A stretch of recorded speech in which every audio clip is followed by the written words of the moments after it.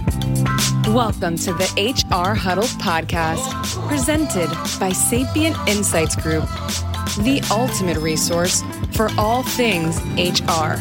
It's time to get in the huddle.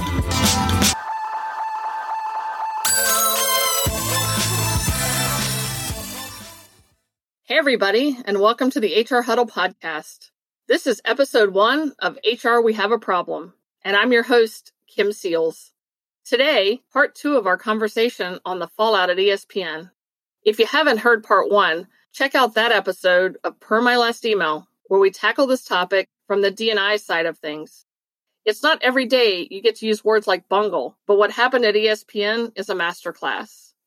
In this episode, we'll dig into this train wreck from an HR perspective, and hopefully leave you with some strategies you can use should you ever find yourself or your organization in a similar fiasco. Back to help us break down what seems to be a comedy of errors by ESPN's HR department, a very special guest and friend. He's the Vice President of Diversity and Inclusion at Ball Corp, one of the most revered quarterbacks in University of Colorado history, as well as a sideline reporter and analyst for games at CU. Welcome back to the show, Charles C.J. Johnson. It's so good to be here, Kim. Looking forward to engaging the conversation. Also happy to have here with me 1/5 of the HR Huddle crew and the host of the podcast, Per My Last Email, Pam Jeffords. Hello, everyone, and welcome into the HR Huddle. To quickly recap what went down, last year, while in the bubble, covering the NBA playoffs for their employer, ESPN, Rachel Nichols was in her hotel room on what she believed was a private phone call. Nichols is heard complaining her spot as host of the 2020 NBA Finals coverage was given to fellow reporter Maria Taylor as a diversity play. Nichols didn't know the camera was on, recording the exchange and sending it back to ESPN servers. Production staff overheard it, saved it to their phones, and did what many people would do. They passed it around to others, including to Maria Taylor herself. As I think Pam said succinctly, it's quite the shitstorm. CJ, I want to start with you. Would love to get your perspective on the producer who did get the punishment. Should she have been disciplined for her role in this? Was she an ally? Was she a whistleblower? In our other podcast, we asked the question of should Rachel be judged for her intent or her impact? Same question about this producer, the intent versus impact. Look, I think it's both intent and impact, and you have to measure and weigh them both. You can have all the best intentions in the world, and the impact can be devastating, and vice versa. Your intent could be completely misguided, malicious even, and it could have very little impact. I think you have to weigh them both.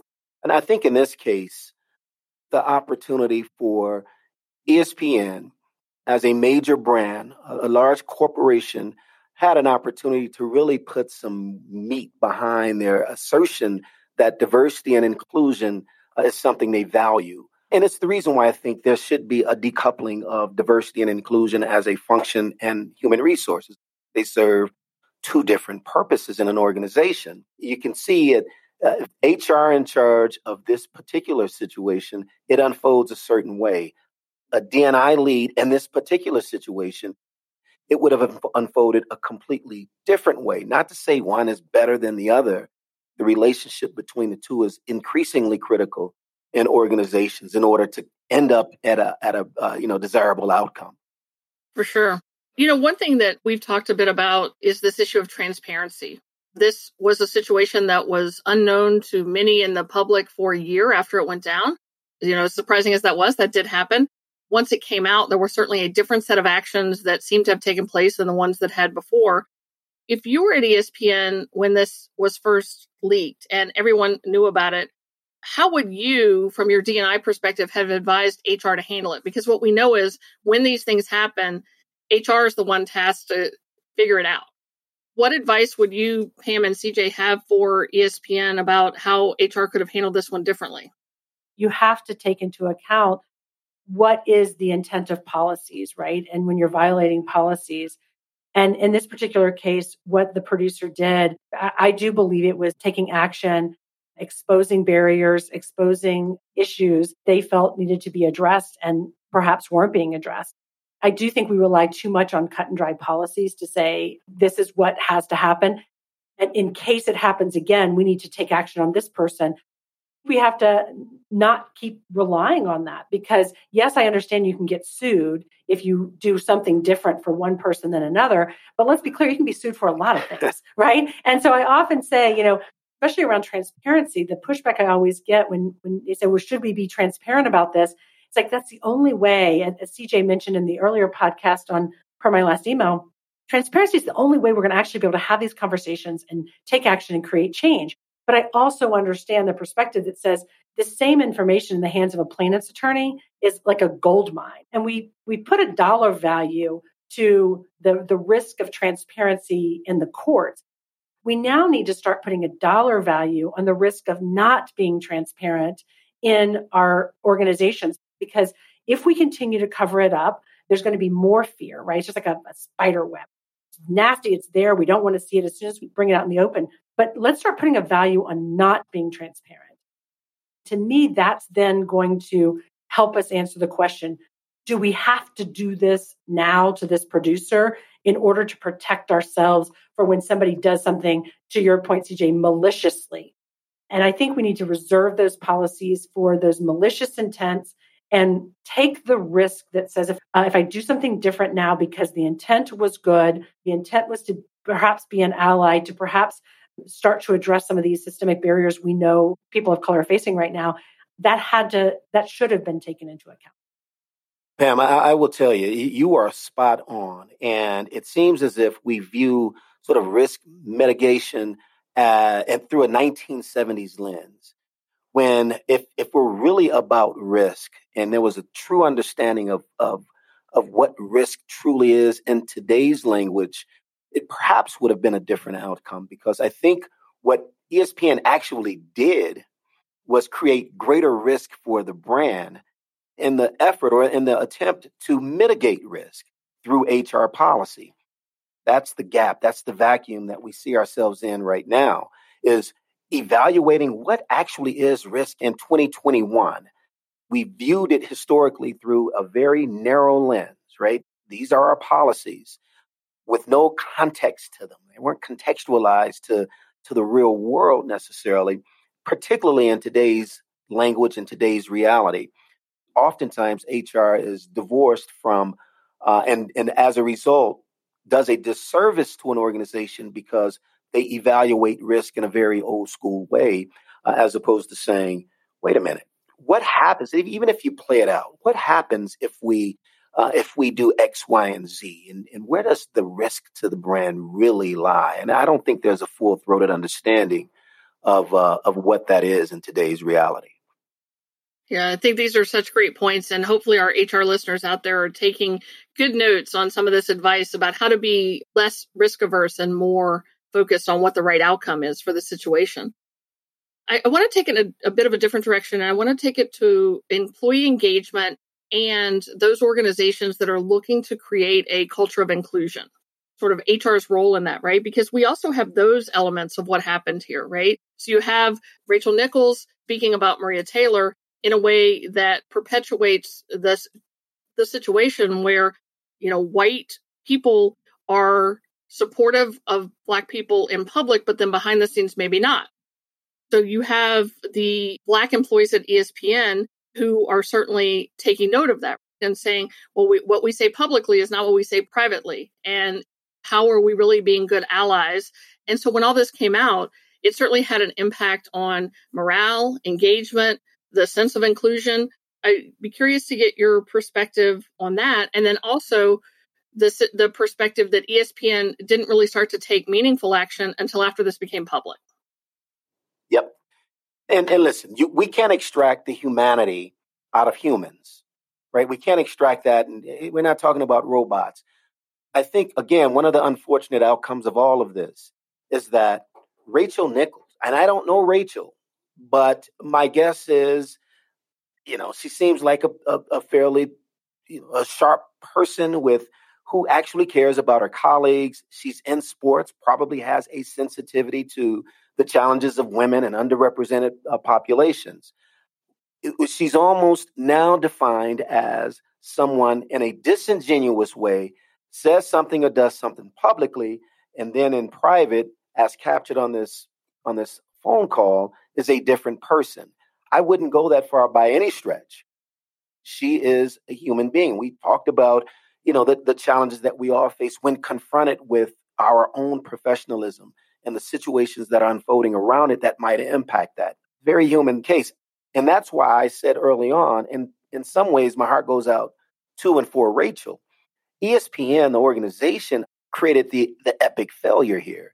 Because quite frankly, when you talk about, as they've been defined, 2-star players on your team or just 2 players on your team, when this type of very human situation unfolds, bring the parties together. Let's just have a conversation. And quite frankly, what this exposes to some degree is the inability of our current leadership to actually facilitate, first to understand what the challenges are here, and then to facilitate a productive conversation.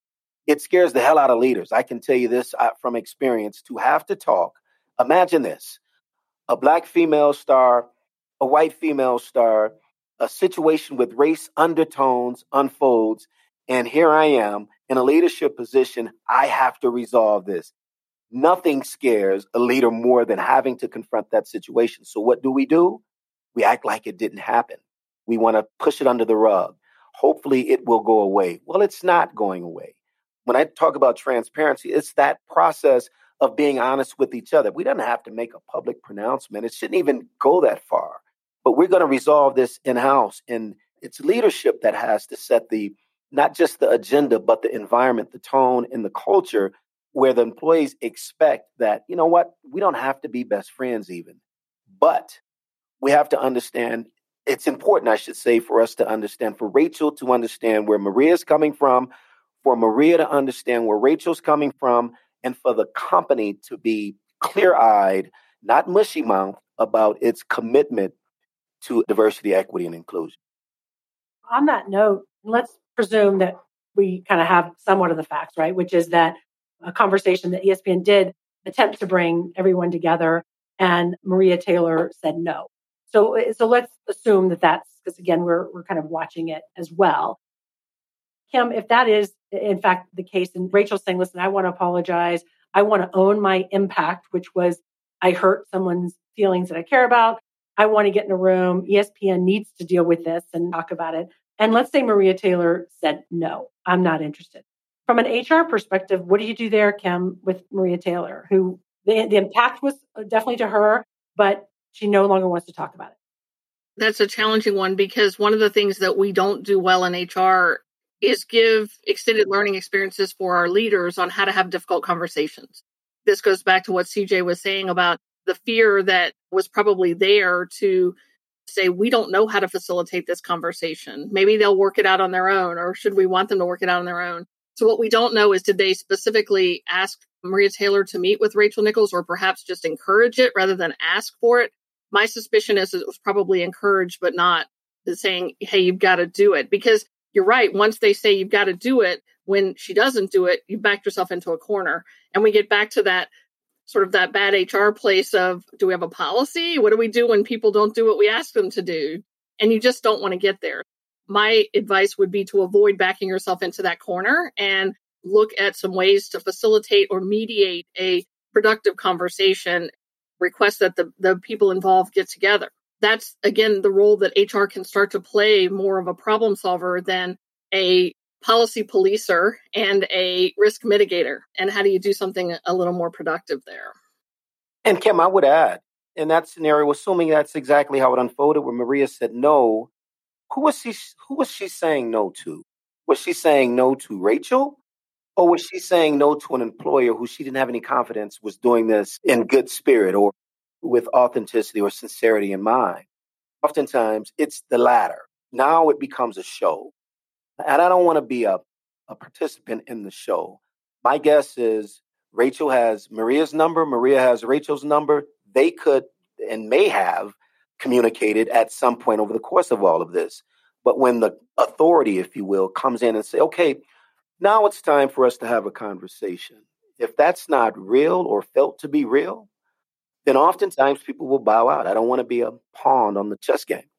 Right. And I think there's actually some reports out there that said Maria felt like HR wasn't there for her, that's also a failure of HR to figure out a way. You've said so well throughout all of this conversation that there's some sympathy and some empathy here for both parties.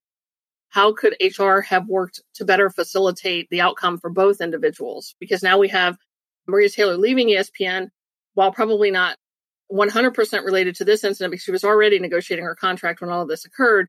This certainly could have weighed into her decision.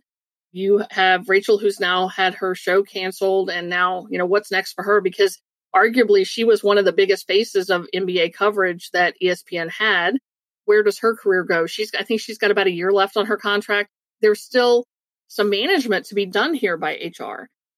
I'm quite sure that there was some legal concern here as well that ESPN was facing, because you definitely had similarities in some respects to what happened to Erin Andrews, where you have an employee being recorded in their hotel room without their consent or knowledge in what they believe is a private space, and that recording is going back to the server. There had been some concern that Rachel Nichols might sue ESPN over this, right? So they're probably treating her with some kid gloves as it relates to that. As best I know, to this point, she hasn't done anything like that, but who knows? These things always put HR on a back foot, where they're trying to figure out how to be all things to all people, and then ultimately end up being not of much use in any of these regards. But I'm curious, CJ, about what advice can we give to those HR professionals out there who are forced to be in this mediator role? Ultimately, you have to bring parties together. You have to lead with the humanity before the process or before the policy. Now, that's a lot easier said than done. And we've unpacked some of that already, right? Where that scares leaders in many cases more than anything. Don't want to have to, because quite frankly, ill-equipped to really dig into or moderate or facilitate these types of conversations. The upshot of all of this, Kim and Pam, is we don't check ourselves at the door when we walk into our workplace. This whole situation, like most, are wrought with our historical context. The producer, Maria, as we've talked about this, very little confidence in the systems that have let them down so many times. In fact, it would be superhuman for them to have an unchecked belief in the systems. The opposite is true. In the case of Rachel, here's a situation where my professional career is in the balance, and perhaps it has something to do with the energy behind diversity and inclusion, which might, in Rachel's mind, mean elevating someone or putting someone in a position that would compromise her professional progression. Listen, it's not a matter of right or wrong. It's a matter of that's the reality we're dealing with, and how do we unpack this so that we can have a healthy work environment? You're bringing up so many great points around how Black employees might feel based on their shared experiences that they have, right, in corporate America. We even heard from stars like Jalen Rose, who were super public about the fact that they believe ESPN asked a lot from Black employees, and they've asked a lot of them over the past year even, but that he and other Black employees would no longer extend their credibility to the company going forward. That ties in nicely with what you're saying about to take this in context of the historical experience that Black employees have had. You think about, and by the way, a major shout out to Jalen. We grew up together. He's a Detroiter. We're good buzz, and I'm so proud of the trajectory of his post NBA career. I think he's awesome.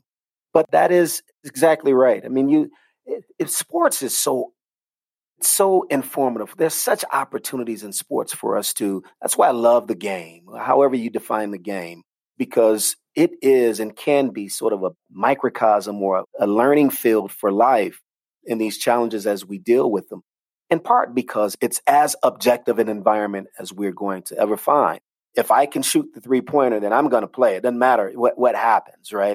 Now, that was challenged to some degree in the case of Colin Kaepernick, a completely different issue. But when you talk about ESPN and sports figures who come out of that culture of being in a world that's as objective and as fair as we, I think, know, it does challenge athletes when it becomes nuanced in a way that we find in our normal corporate everyday lives. You're right. When you talk about something like ESPN or movies or TV or sports, it helps people that are in corporate world understand case studies a little bit better because they do feel like they know the player, or they can go and watch it on TV and see that they're human. And I feel like using this type of media as a way to break down, the complexities of what we're dealing with is so much better than like a case study on a corporate world where nobody really knows who the chief people officer is or the chief sales officer. If we started to use John, Jane, Joe, people would go, I don't know who they are. But all of a sudden, when we have the opportunity to use these high profile people, it's one of the reasons I do like to talk about movies and TV and sports, because those of us that are in the corporate world, we can start to understand again and see that humanity. But Kim, I want to ask you as an HR person, let's say I was the producer and I was sitting there and I don't know the producer, but let's say I'm feeling a middle level position. And to CJ's point, my community has not been taken care of in that perspective before. What would you have advised me to do to stay within the policies, but still make sure that this conversation was had? Because let's be clear, in the last month, we have all benefited from this being out in the open so that we can talk about it. What would you have done if you were that producer? With a little bit of context we have of what we think the policy violation was. So put that into perspective, right? Of this is what I think it was. I wonder if there was a way that she could have let Maria Taylor know what was going on without re-recording the video and sharing the video. Perhaps just given her a call, told her what was going on. Maybe she did that. I don't know. And then decided to send the video as well. Was there a way for her to bring this out in the open in a different way so that she didn't violate policy? It's hard to second guess because, as CJ has so eloquently laid out for us, we don't have her same historical perspective and context of why she chose to do what she did. In hindsight, the question would be asked was, she provided such a needed service. Is there a way she could have done it without getting herself into trouble? And that would be more along the lines of having a conversation with her, escalating this further within the organization to say this is what happened. And I think it deserves conversation. Getting people like Jalen Rose, who obviously were willing to be behind her and support her, say, hey, how can you help me get this conversation amplified? If I can't do it as a producer, could you do it as on-air talent to get this conversation heard? A few things that came to mind, but I'm very, very hesitant to second guess her because I don't know what the factors of how she got into the position she was in. And Kim, assuming the situation as we understand it, given what, the limited information that we know unfolded as such, I would just broadly make the case in this forum and beyond that we're probably not having this conversation today, but for the power of video in our society. It's the proof, right? When your word isn't good enough, it's the visual proof that makes it difficult to turn away from. You have to deal with it. And I think that's the power of video. It's interesting. Back in the 60s, it was a strategic tool of the civil rights movement led by Dr. King to have the abuses on videotape because it was the only way to force action against injustice. We see with video cam and all the things that I think has absolutely impacted our society today. It's been video, or the audio tape that has moved the needle more than anything else. That could be 100% why she decided to send it along rather than just tell Maria what she heard. So I want to ask one final question as we look to wrap this up. CJ, given that you understand those historical and societal contexts that we talked about earlier, and this is still a fallout that they're dealing with, assuming ESPN's listening here today, what advice would you have for them moving forward? I would say, hey, hire Kim and Pam. Bring them in, let them examine your processes, let them understand your culture and your people so that they can begin to set the condition ahead of time. We're always in crisis management mode. If you really want to establish credibility with your employee base, do it in peacetime, right? Invest the time, energy, and resource in peacetime when there isn't a crisis that is forcing your hand, which automatically devalues your credibility. I say that a bit tongue in cheek, but I'm actually serious about that. I think for all companies, if you want to be taken serious, you have to build trust, and trust is built not in reaction to a crisis, but when everyone seems to be going along and getting along. You have to show your commitment to equity, diversity, and inclusion in those times so that you're prepared to deal with the challenges, or not even prepared to deal with the challenges. You can establish a relationship or conversation rooted in trust and not just being reactionary to mitigate what might look like a liable situation. So great. Thanks again to our friend and special guest, Charles C.J. Johnson, for joining us on HR, We Have a Problem. If you want to hear more of his brilliant insights, check out the first half of this conversation on Per My Last Email, and head over to ball.com to listen to their podcast, I'm All In, coming back soon. Be sure to subscribe to the HR Huddle podcast and tune in weekly to our other shows, Spilling the Tea on HR Tech with Stacey Harris, and Per My Last Email, where we dig into what's broken in diversity, equity, and inclusion with Pam Jeffords. Because when the shit goes down, it's time to huddle up.